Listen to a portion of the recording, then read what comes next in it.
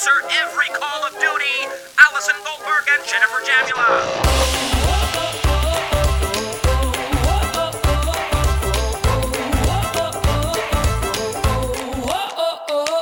Everybody, I'm Jen. I'm Allie. This is Two Girls, One Podcast. That's right, it's a podcast. And there's only one of them. We're in your ears. We're the only podcast in the world. That's you don't right. need any other podcast. Listen to Subliminal messages. So we have a live show when we're not doing this podcast where we perform internet material on a stage We do. in front of real human people. Real human Not people. that you're not well, real. We're all they real might be human bots. people. I don't know. They might be. But basically, it's live. It's live. And And we take internet content like Reddit threads, Craigslist posts, comments, Tinder anything. messages. Yeah, community forums.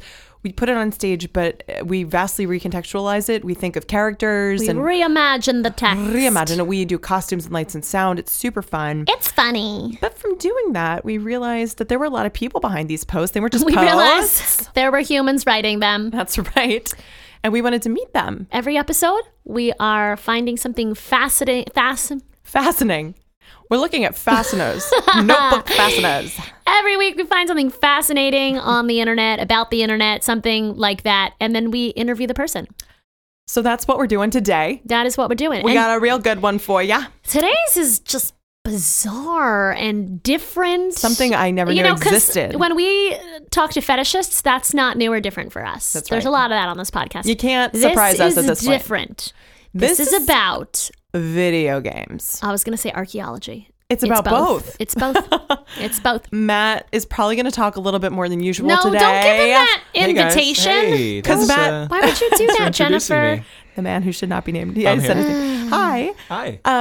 You're into gaming, right? Yeah, I love video games. Okay. And you know this particular game we're going to talk about today, right? Yeah. Well, this gentleman is a gaming archaeologist. Okay. Which means he explores Yep. the human. Yep, got it. Got it? Got it. No, Okay. but actually, you can test me if I'm correct. But this is what I got from this, which I think is very interesting. Mm-hmm. I formerly thought, until we started researching this, that in video games, the developers create a mountain and they create a lake, and then the gamers come and they explore this mountain and this lake. Wrong. No. The way it works is they use the maths. They use math. I made it play. They use the maths and create worlds from that. So algorithms are sort of generating these landscapes. So even the developers themselves don't know what's there. They haven't And that's explored the whole crazy. game. And So- there's this one Yeah. game, they created galaxies. And there's how many planets? A quintillion.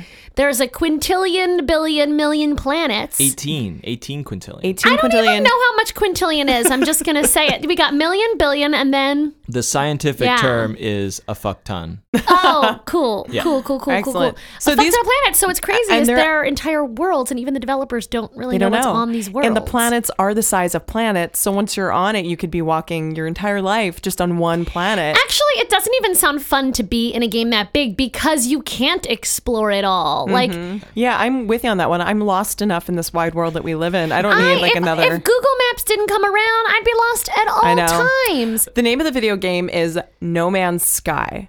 And if you're Which is familiar pretty with it, sexist, guys. No woman's sky, no people's sky. how about No People's Sky, y'all? No human sky, but then maybe there's robots and other kin, no being sky. So we're going to get a little bit of the history today. It has a really interesting history. There's been a lot of controversy around this game.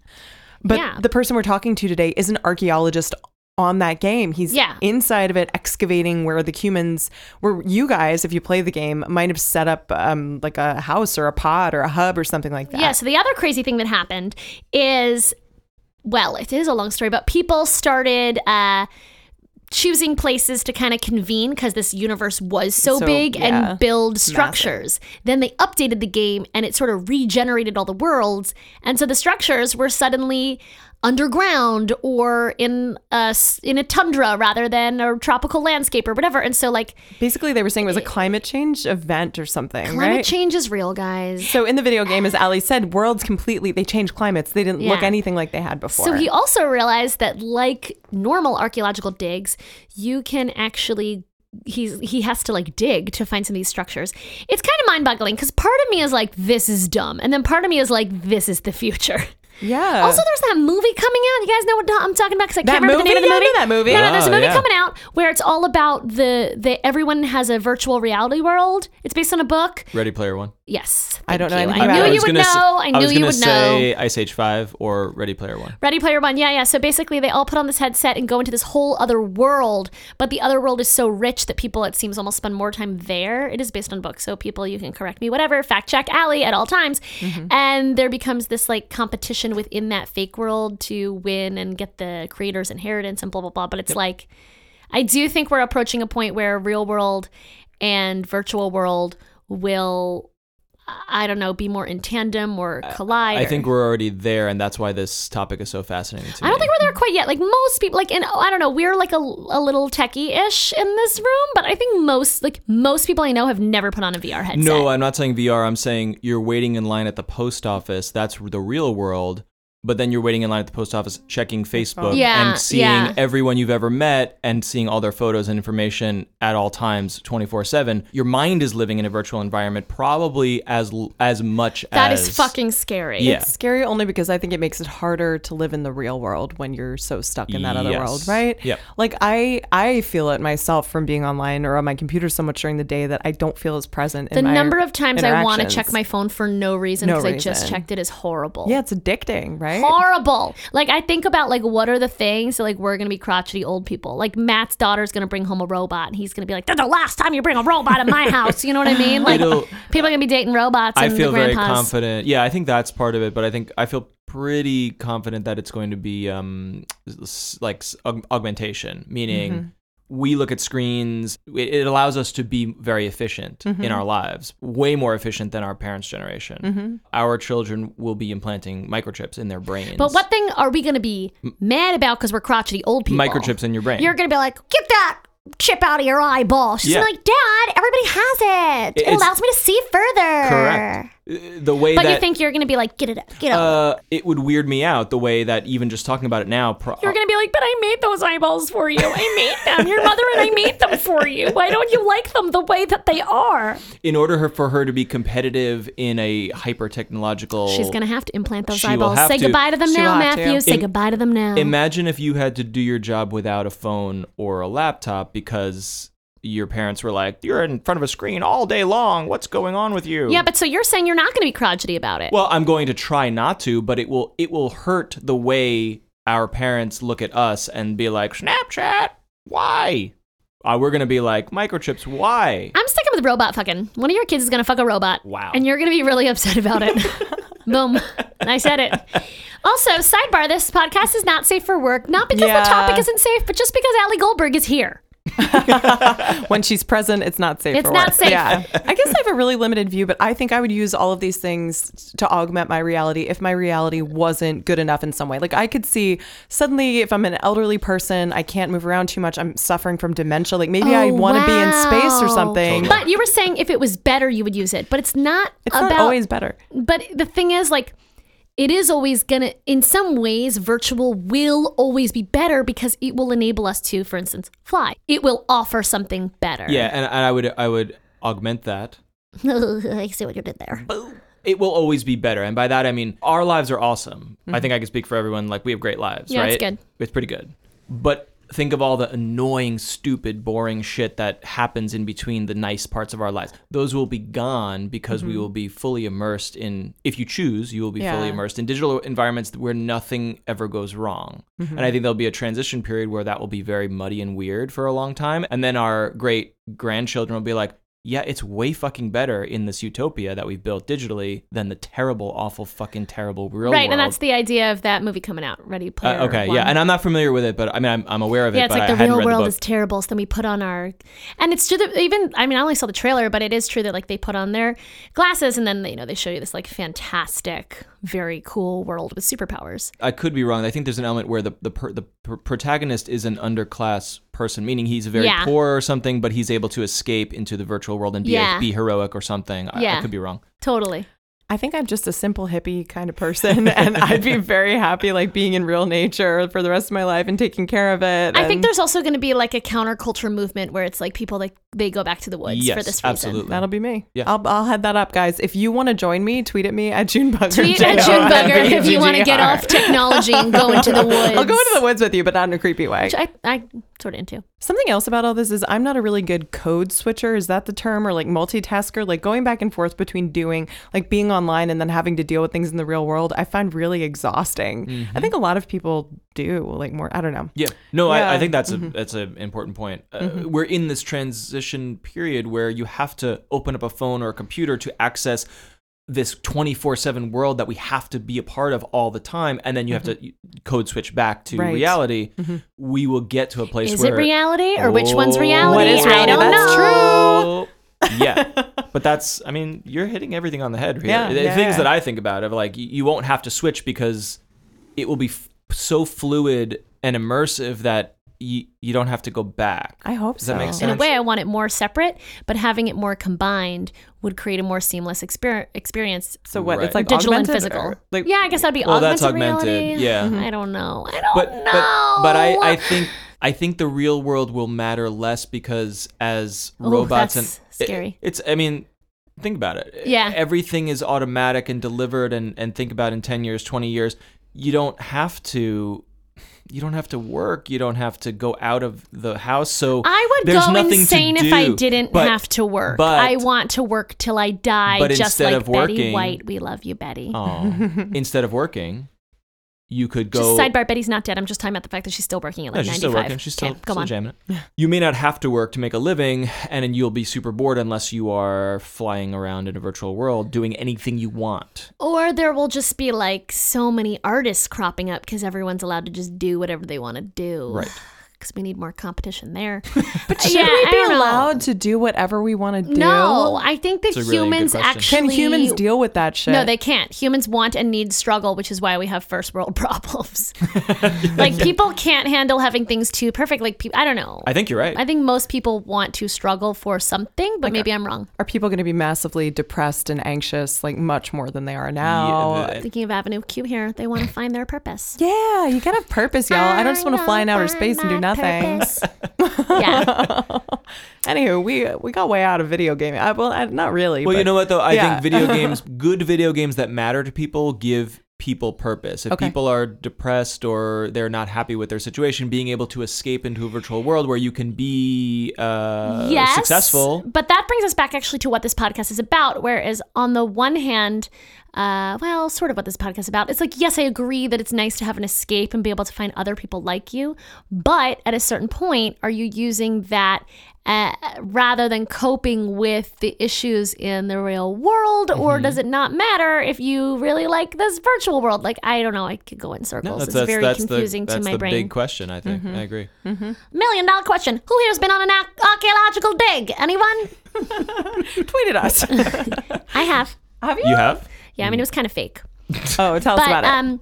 When you go to Israel with like these family tours or whatever, so I was like 13, we went on an archaeological dig, and I remember thinking it was so cool. You like go down into these caves and they teach you to dig, and then you like find pottery, and I thought it was so cool. And then later as an adult I realized, like, no, they're not actually trusting you to like find ancient pottery.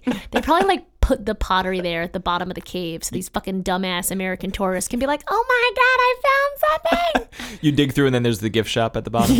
Yeah, basically. Dig through the gift shop. Yeah, because I don't know. I don't know enough about archaeology, but I can't imagine there are like shards of pottery that they're not interested in, and therefore it's okay for a bunch of white folk to just like bang. Let these American kids dig that up. We don't care. It's fine. They can keep digging this one. Like, what if we found something important? So I think it's just like a fully excavated cave, and then they put some pottery in there that they don't care But about. that's fun for kids. It's an activity. I mean, it was super fun. Also, you do legit like crawl through some tunnels. It's pretty cool. That was my archaeological experience. Dan, that's as much as I know. And I played a video game once. Oh, what'd you play? Duck Hunt. I played Duck Hunt as a kid. That shit was fun. Really morbid now that I think about it as an adult. The most up-to-date game I've ever played was Sonic the Hedgehog, I think. Mortal Sonic, Kombat. there is so much online porn about Sonic. Sonic the Hedgehog is apparently one of the most popular fan fiction characters. You're welcome. Look it A lot up. of people want to fuck that hedgehog. Well, a lot of sexy fan fiction. Sexy fan fiction. Or fan fiction in general. fan fiction about Sonic. Yeah. Sexy. But you guys have not played any video game since Sonic. I thought you were going to ask or if we have fucked six. Sonic. No, we haven't. I'm so not what are these? really a gamer. These are called like open world. What were you telling us, Matt? Yeah, well, this is Have not experienced this. You talked about it, Allie. You were saying that you think about a goal, like you want an objective that's more appealing to you. It could be a loose objective. Objective. But yes. Right. Not just like, hey, walk around. Yeah. Actually, in real life, I like to just walk around. But in game, I'm really good at that. In game life, it's like, why am I walking here? I could go walk in the real world. Why am I here walking?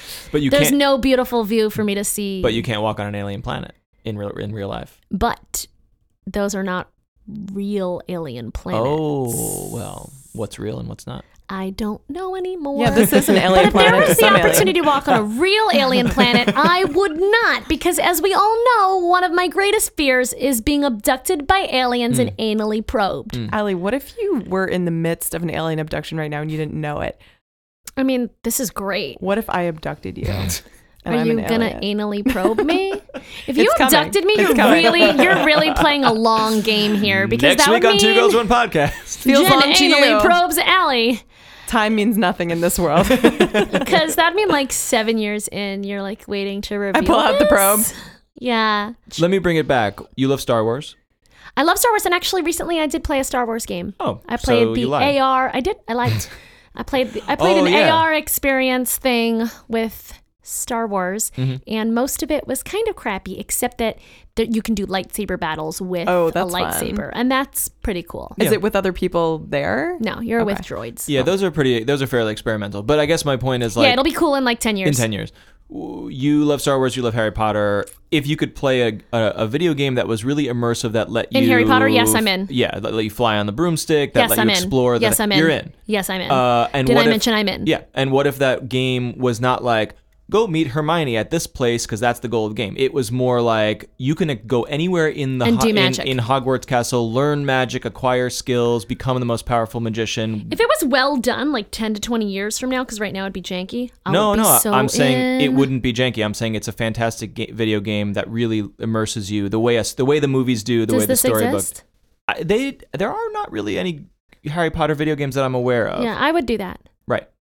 So I would go attend potions and stuff. Exactly. That's what these games are to other gamers. That shit would blow my mind. There you go. I'm still sad. Is it not enough to read a book or paint a picture or have Jen a visualization? doesn't understand because she's never read Harry Potter. Well, it's not about Harry Potter. The difference, for me, it's about Harry Potter. Amen. But the difference is when you read a book, there's only one path to go down, and the story is made literally letter for letter by the author, and you can't change it. Your imagination can. Oh, sure. Yeah. Your imagination. But there's tons of imagination in video games too. But explain this to me. If the game is made well, if it's a good game, then your choices matter. So you can take the story in any direction. Mm-hmm. You can face adversity and if it's try bad to game, overcome then it. there's no obstacles. If there's bad game, not necessarily a bad game. In my opinion, is like, hey, which path do you choose, A, B, or C? And it doesn't matter which you choose because it's just a fucking novel and you go through to the end in the same exact place. So it's like life?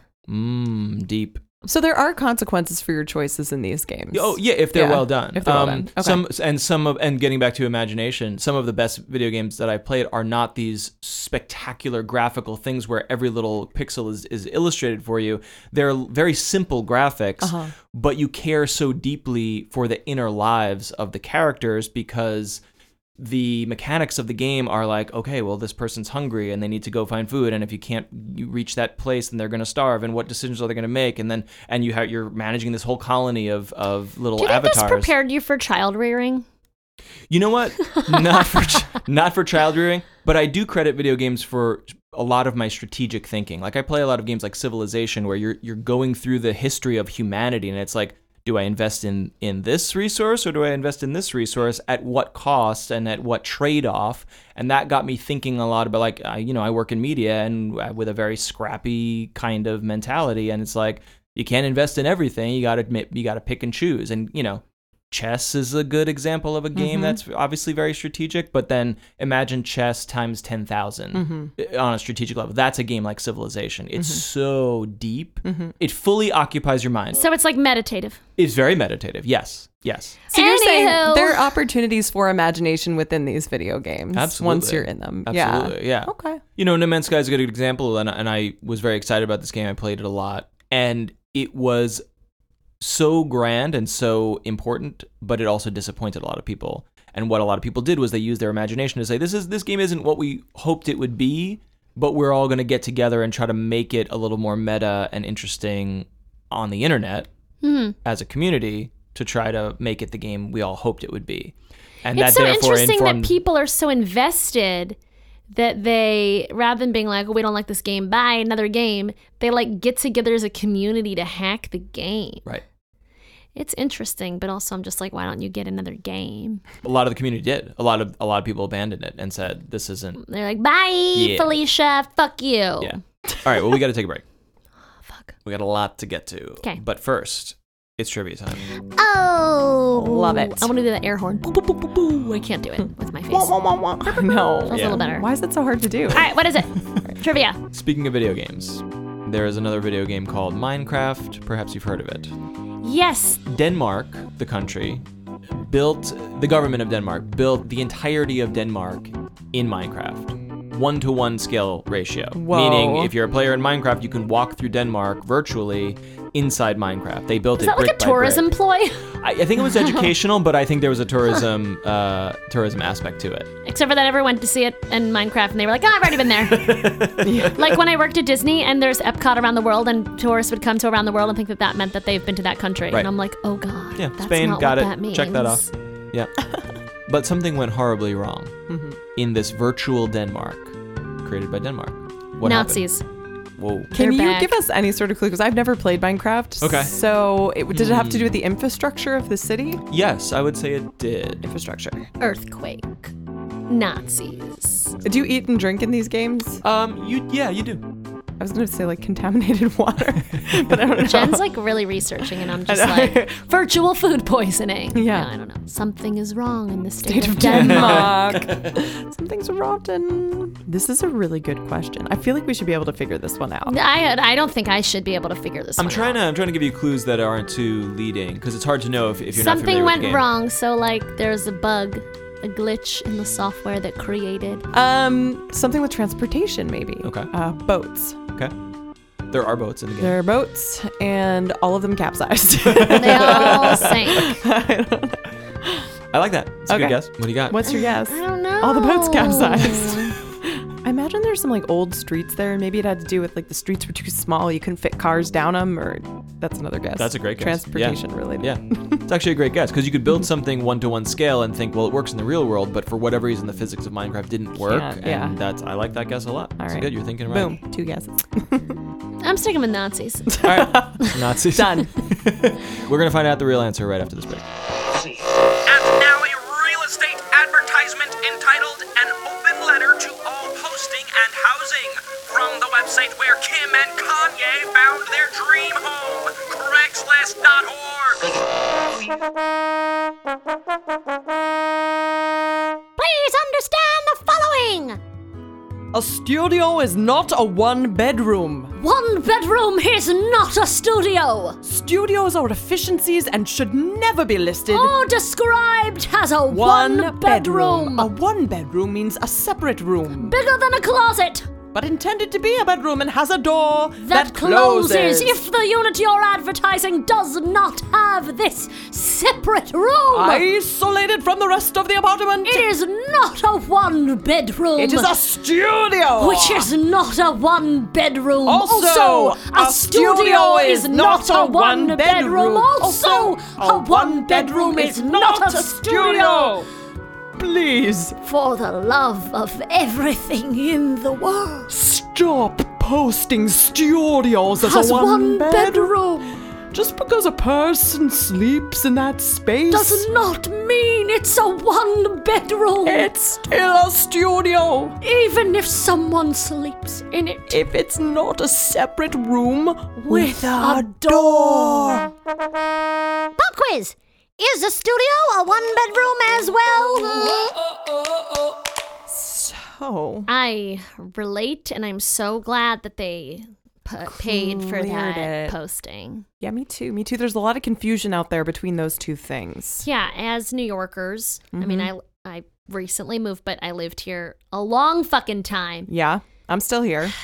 Yeah, studio is not a fucking one bedroom. No. Does a refrigerator count as? That's what I lived bedroom? in for 10 years. Okay. So that's cool. Yeah. We need to get this archaeologist to excavate some. I was trying to tie it back. Yeah, I know you were, and I appreciate but it. But it didn't really work. It wasn't happening. Yeah. We're going to talk to our guest momentarily, but before that, we got to get the trivia answer. Trivia! What Cool. is it? I didn't have any idea. You had a guess. Nazis. No, you got to guess Nazis. In 2014, Denmark... That would be something that really went wrong. I think so. Yeah. Nobody's arguing. I like Nazis. Nazis, good or bad? In 2014, Denmark built Denmark inside Minecraft until something got a little messed up. Oh, you know what? Maybe they did that Disney thing where they hid phalluses everywhere just for funsies. Ooh, I like that. All right, so You're welcome. Nazi phalluses, that's your guess. Yeah, just combine them. Okay, Nazi phalluses. And then Jen was saying something about the physics of the world Nazis not working kind of in are Minecraft. phalluses. Street size. The old Dicks. streets were too tiny for cars to go down. Maybe all the boats capsized for some reason. Tiny streets. Okay, what is it? The answer is some of the players inside Denmark blew up landmarks with dynamite and then put American flags on the rubble. All right, so you know what, No. Guys, my answer, if you could choose closest without going over, my answer was correct. It was pretty close. Yeah, that's a real sad way to bring this shit down. My answer was pretty close to accurate. If you did that, you should really be ashamed of You yourself. should write a letter to Denmark. Also, on behalf of America, I apologize, Denmark. And if we have any Denmarkian listeners, it's Danish, isn't it? It's Danish. I knew that for the record. I just thought it'd be funny to say Denmarkian. If we have any Denmarkian listeners, it's Danish. So We are really sorry. something was rotten in the virtual state of Denmark. Something Yeah, was and it was wrong. Americans visiting because we're a Those bunch of fucking assholes. Nazis. Mm-hmm. All right, we got to get to our guest. And on that happy note, Do it! Oh my god. Yay! We have with us a video game archaeologist, Andrew Reinhardt, who has the blog Archeo Gaming. Welcome, Andrew. Oh, hi, guys. Thanks for having me. Sure thing. We gave our listeners like a really shitty rundown of what this whole concept is. So We did our best. Let's hear you. We did. We did. gave it the old college try. Mm-hmm. Let's hear your rundown of what the fuck you're doing with your life. You fucking weirdo. Am I making friends yet? Yeah. I've been spending my life playing video games. And, I could think of worse things to be doing with my time. I'm not killing anybody. Well, at least in the real world. That's a low bar. I haven't murdered anyone, so I think I'm doing great. This true. podcast This is keeps a taking downer. a dip. Keeps taking a We dip. went there. We were went just there talking already. about Nazis like 4 minutes ago. And the apocalypse. It's Oh my coming. God. We're with you. Is that why you've run away into the digital world? You're like, fuck excavating the real world. Nobody gives a shit. Yeah. That's a big part of it. Why live in reality when in VR I can go in and kick ass? Okay, so tell the poor Yeah. listeners who have clicked out because we talked about Nazis for too long. Just tell them who you are and Yeah. what do you do? Right now, I'm a PhD student at the University of York. Now I'm 45 years old and I'm just doing my PhD. It's like I didn't learn my lesson back in the 90s getting my master's degree in archaeology. And so, with this degree, it's on video game archaeology and what's called digital heritage. Did and that heritage even futurism. exist in the 90s? Not really. You had no choice but to go back now. No, so I'm hitting this at exactly the right time. So 20 years is about enough time to forget the pain of graduate school in order to go back and do it again. But It's like childbirth. Exactly. Block it out. You Block and that then you're shit ready out. for another. With archeo gaming, for lack of a better word, it's just the intersection of archaeology and video games. And what that means is, how are archaeologists portrayed in video games? How do people think about archaeology when they play video games? And then, is it possible to do any kind of real archaeological work inside a video game itself? Treating these as an archaeological site, for example. And the answer is? Yes, it's you can totally do archaeology in a video game. These games are what you would call a digital built environment. It means that people got together and made this space for other people to go and live in. And because of that, we can take a look at these things as archaeologists saying, well, how do people exist in a virtual space? How do they conduct themselves day to day when they're fighting dragons with each other? What's going on? And then as far as, the other aspect of archaeologists being represented in games, gaming companies are not doing a good job at this. And it started with Indiana Jones.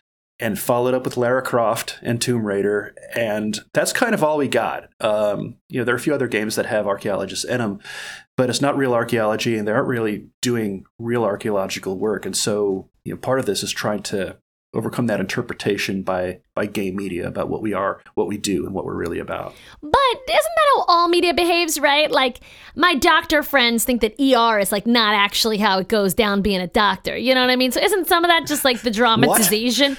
Turns out, also like Grey's Anatomy. Yeah, I think that's not actually how it works. Yeah, everything I learned about hospitals, I learned on Scrubs. Exactly. Now, don't get me wrong. I love watching the movies. I really like playing the games. This will make some people shout at me, but I like to go into video games that have archaeological artifacts in them or temples and stuff. And I do like to loot the shit out of those places. I really do. What? You loot them?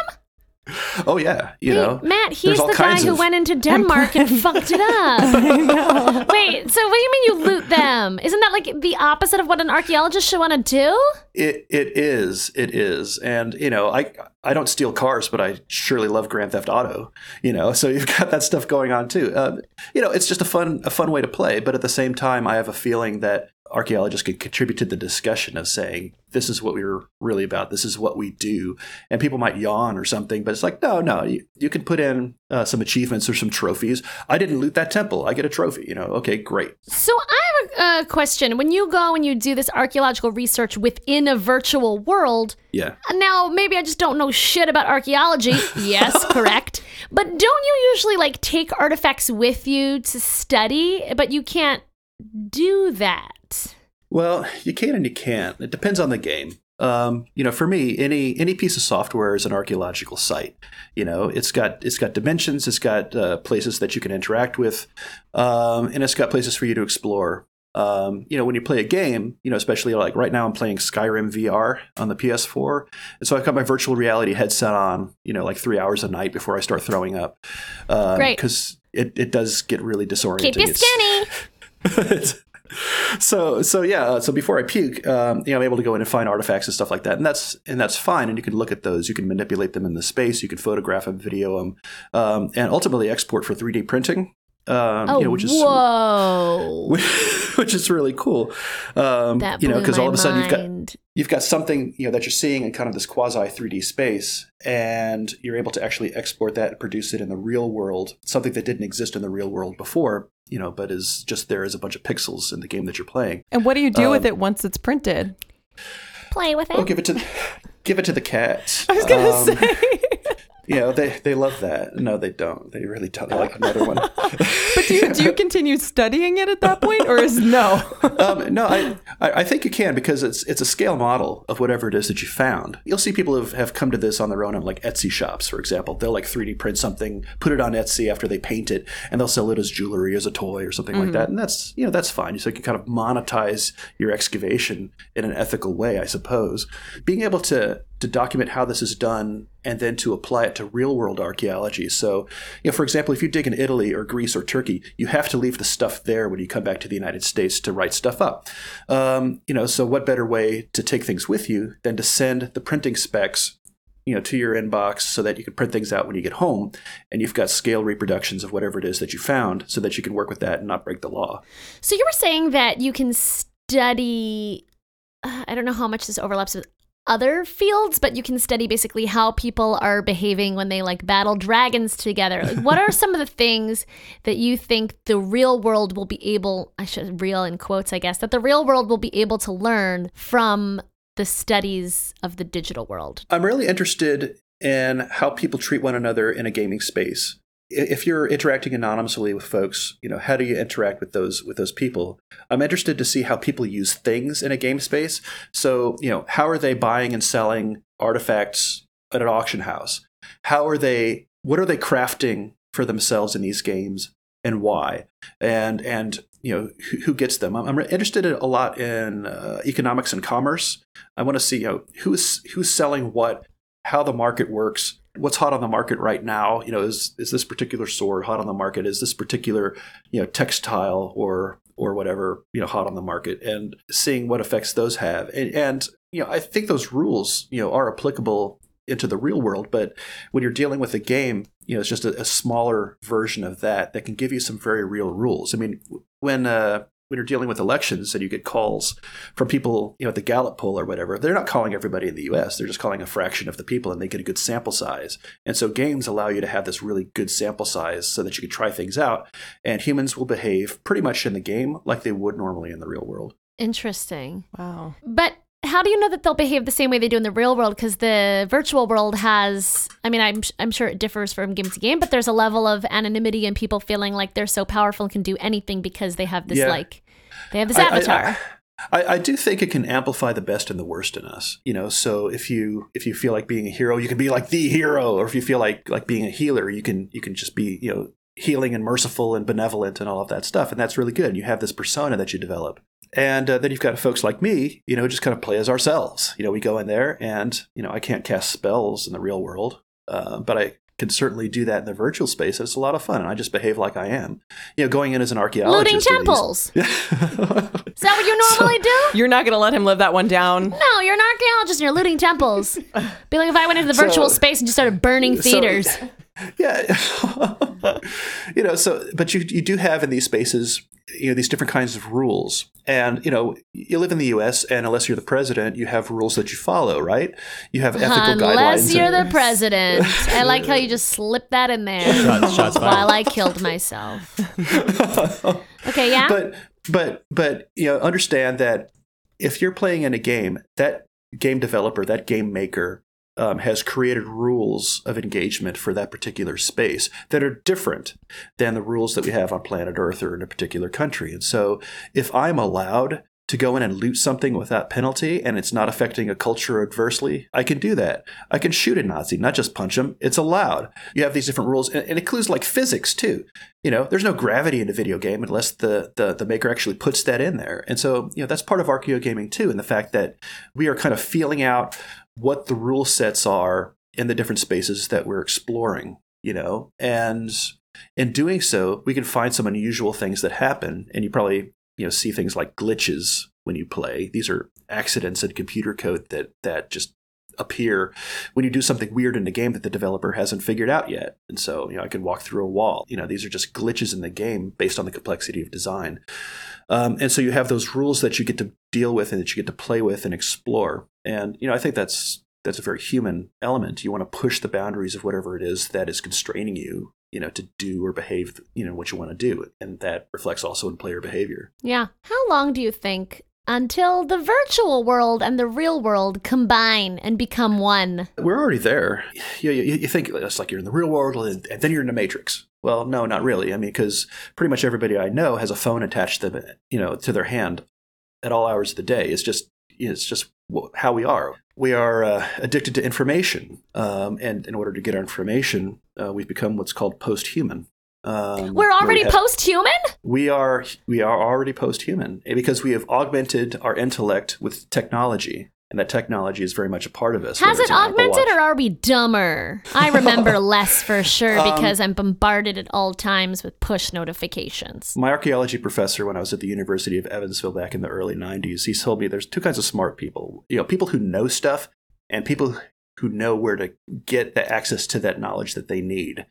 So, I can be a Trivial Pursuit expert, or I can be really good at Worlds with Friends or something like that. But at the same time, I can go beyond Google and find out information based on the question. I don't have to remember as much as I used to. And I think that's really good because it's freed up a lot of space in my brain to think about other things. All right, so bringing it back to, you've been doing excavations in No Man's Sky. Can you tell us a little bit about what you're working on in there and what are some major or interesting discoveries that you've had?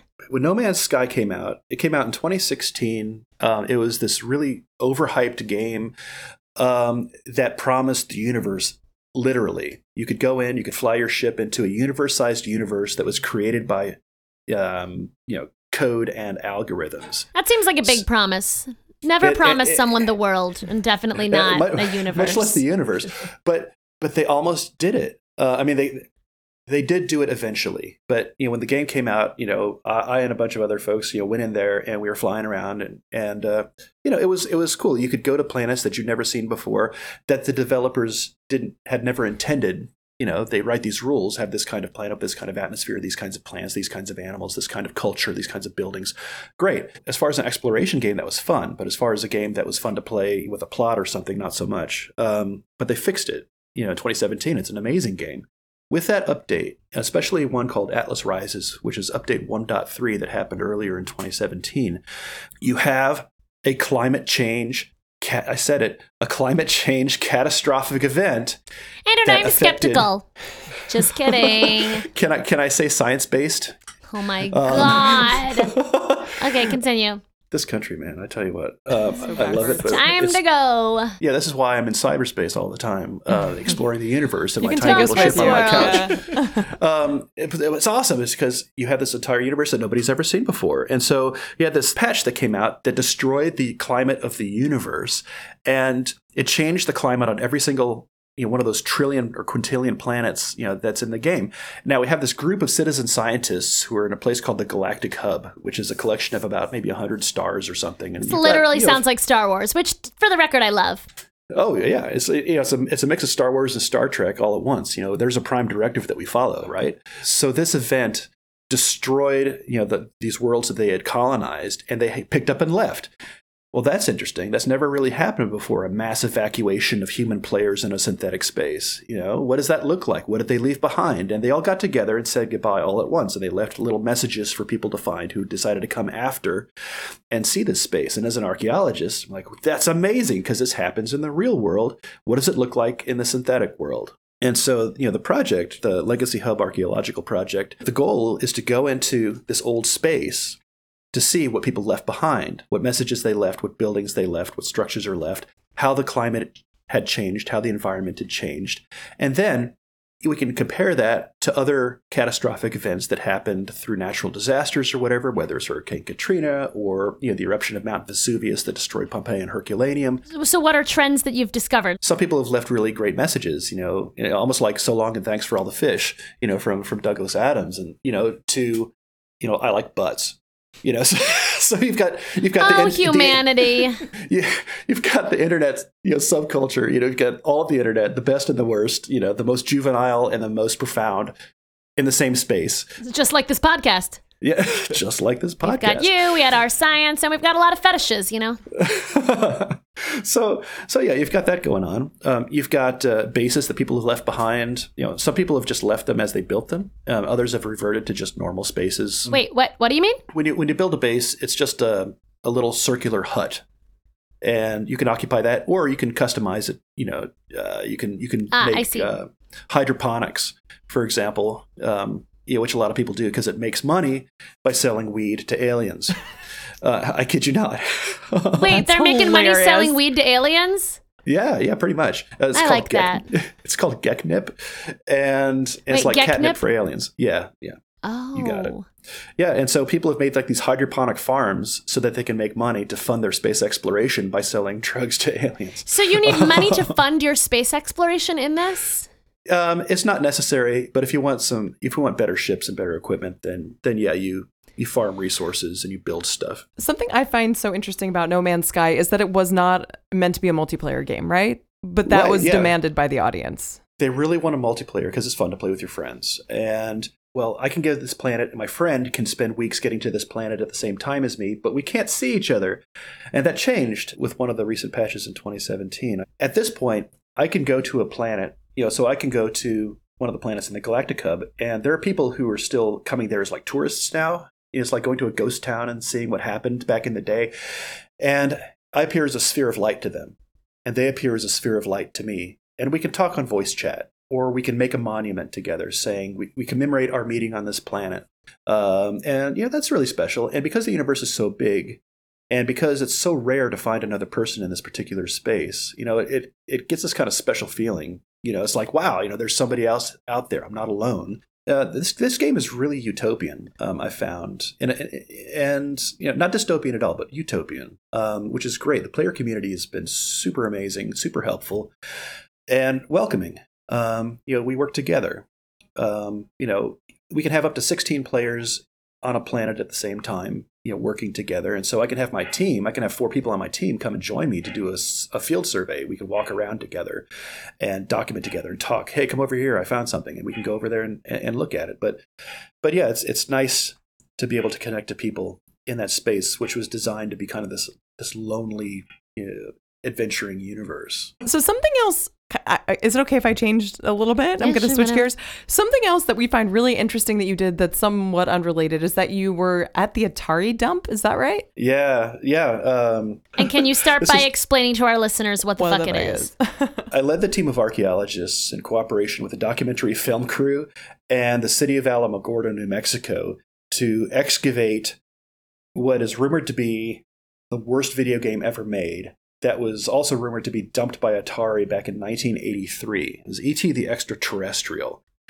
So, the short story of this is that Atari, had a real big hit in Raiders of the Lost Ark and translated that movie into a game in 1982.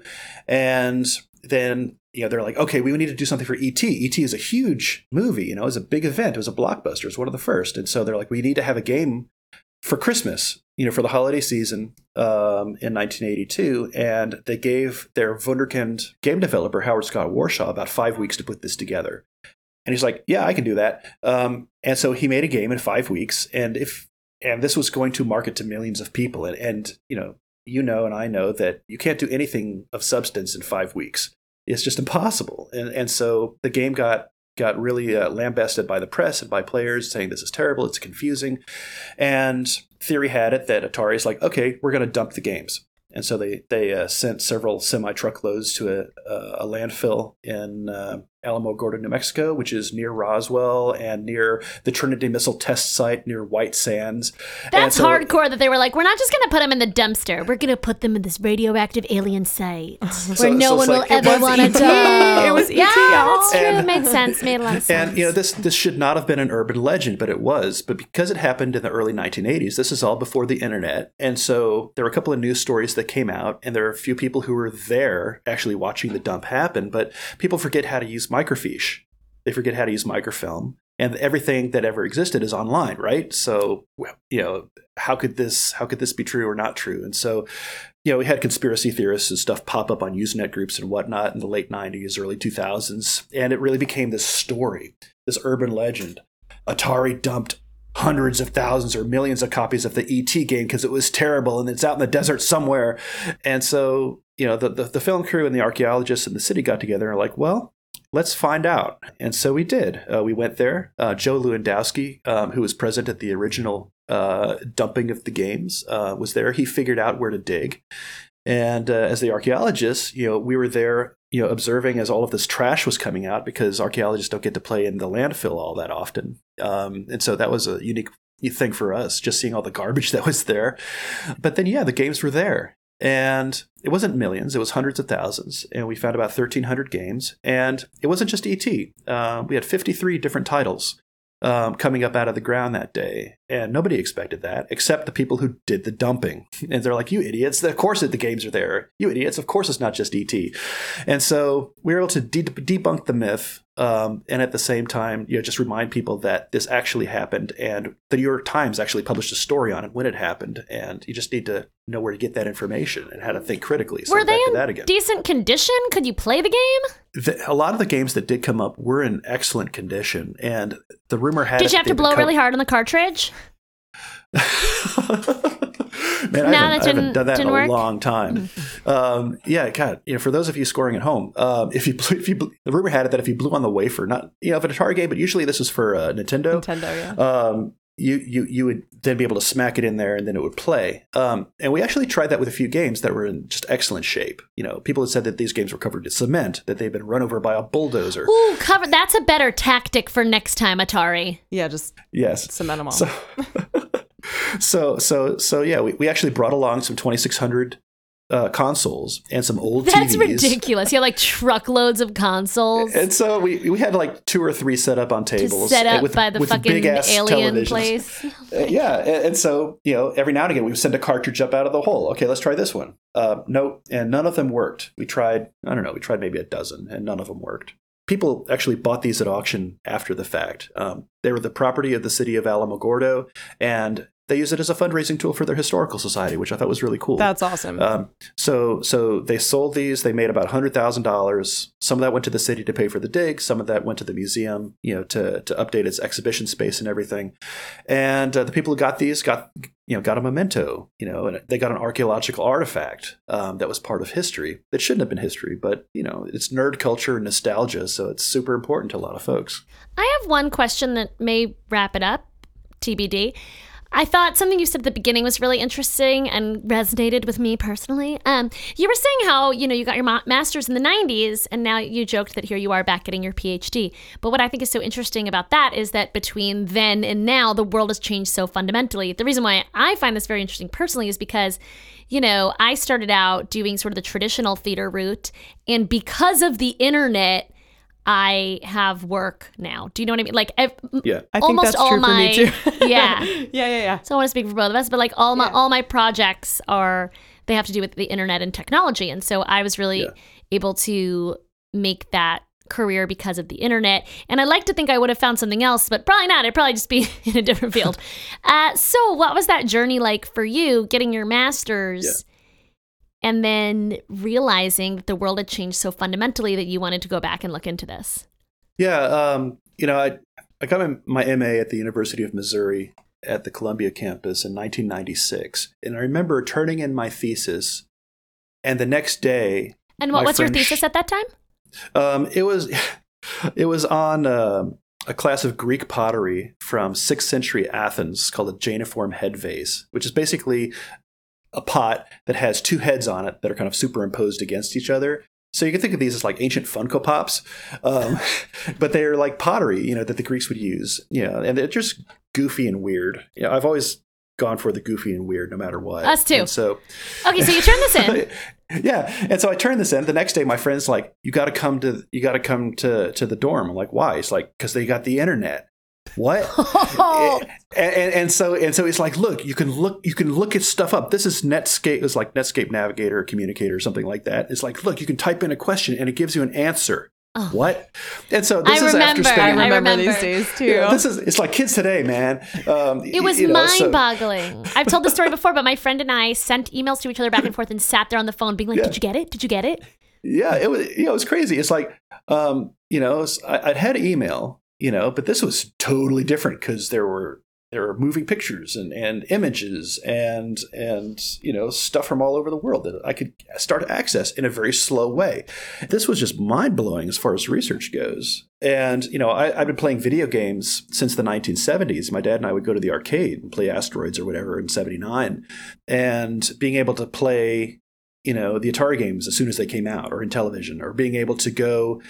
And when I was an undergrad and playing, a cracked copy of Wolfenstein 3D, or playing a cracked copy of Doom, for the first time, and being able to be the same age as video games and maturing along with them. So now, I'm photorealistic, just like they are. No, now, as a dad, I have dad jokes. It's part of the DNA that changes when you have a child, right? Okay. I got that one, Andrew. So yeah, it's coming back, to a technology PhD in archaeology has been, something interesting, something just totally fascinating to me. I never thought I'd do it. I just started thinking about video games and archaeology at the same time, like a lot of my colleagues had, and I decided to do something about it. And started the blog and started writing about it. And then other people started coming out of the woodwork saying, we felt we were all alone in this too. I'm like, no. And so we made like this club, and now we have a community of practice, and now we're publishing books and stuff on it. It's just, it's great. But we would not have been able to do that without, advances in technology, advances in communication, especially with the interwebs. All right. Well, where can our listeners find you or learn more? You can find me on Twitter at Archaeogaming or at AD Reinhard. The blog is archaeogaming.com, and I occasionally would do Twitch streams. The Twitch handle is NMS Archaeology, and that's all one string, all one word.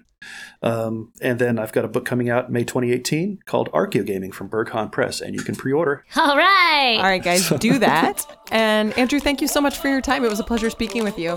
No, thanks for having me. I appreciate it. And now a real personal advertisement entitled Girl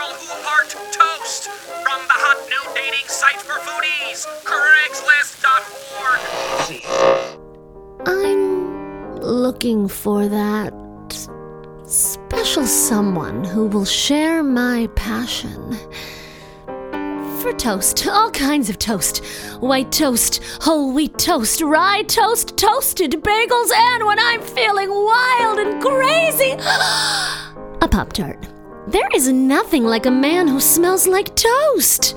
I picture us sitting on a couch in front of my 60 toasters, getting nice and toasty, sipping brandy from glasses with croutons floating in them, talking endlessly about the splendors of toast. Perhaps one day you will ask me to spread butter and jam on you. Or cream cheese. I'm not particular. Are you that special man?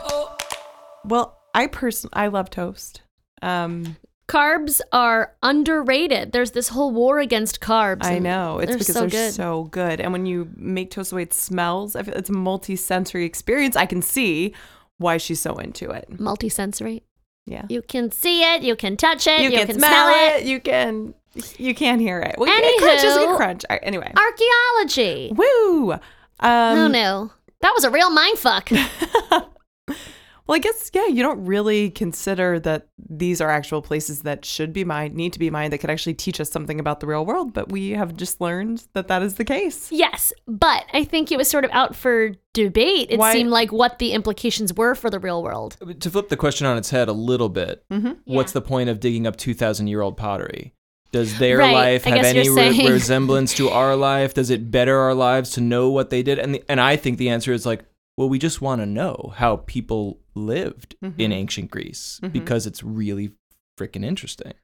So we just want to know how people are living when we start to have two worlds, which we do. I think especially for civilizations that have become extinct, people are fascinated to know why that was. And, you know, I think, are there any wrong turns that we're taking now that we shouldn't be taking or something along those lines? Right. You're saying as opposed to studying the virtual world. Yeah. But if we're increasingly becoming a more virtualized world, doesn't studying virtual worlds matter to... Right. I think that's the more interesting fundamental question is like when the virtual world gains as much currency as the real world, then there is as much value in studying it. Speaking of currency, I recently bought some Bitcoin. Oh, yes. Speaking of digital currency, neither here nor there. Anyway. I think for us as artists, we could probably learn a lot about our art. Optimism. And optimism through studying people's behaviors in these scenarios. Yeah, I guess I'm interested in what our listener has to say about all this. Our one listener. Hey there. Hi, Jerry. I wish I could say hi, Mom, but you know she's not listening. Well, we want to know what your experience is with gaming. In particular, we would love to know if there are any communities that you engage with around video games. So, you know, what gaming communities are you a part of? Where are you finding yourself online? And Reddit, on Twitch? And do you value it more than the so-called real world? So engage with us on Twitter, please. Engage with us? I'm sorry. Tweet us. I'd like you to leverage the power of this podcast to engage with us. What's the ROI? Engage is not jargon. Engagement is jargon. Anyway, tweet at us at Junebugger, JOONBUGGER. Alligold, ALLIGOLD. Email us, send us as much as you want. Send us a letter.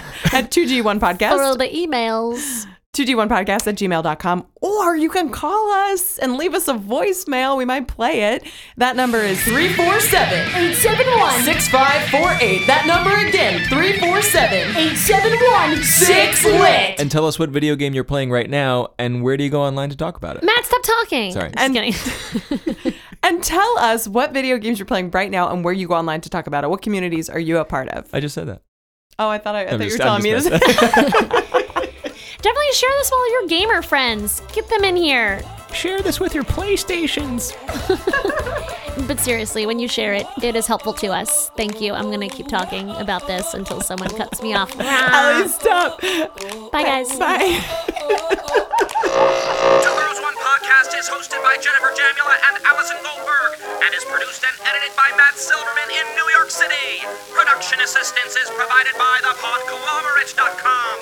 This show is a production of The Daily Dot, the #1 source for in-depth reporting about life on the internet. Subscribe to Two Girls One Podcast by shouting into your phone until Siri has a nervous breakdown and quits. And be sure to share this podcast with your friends. And by friends, I mean handsome strangers you met in Second Life. Great news! You can listen to new episodes of Two Girls, One Podcast 1 week early. What is this sorcery? Just download the free TuneIn app and fire up Two Girls, One Podcast to get fresh episodes 1 week before your loser friends. Your friends are so lame for being 1 week behind. I know, right? Wait, what's the catch? There's no catch. TuneIn lets you listen to awesome podcasts. Like ours. 1 week before anywhere else, absolutely free. Whoa, dude. The next episode of the show is probably already there. Yo, this is some freaky time traveling shit. I'm gonna listen to next week's show so I can find out what we're gonna say. Technology is weird.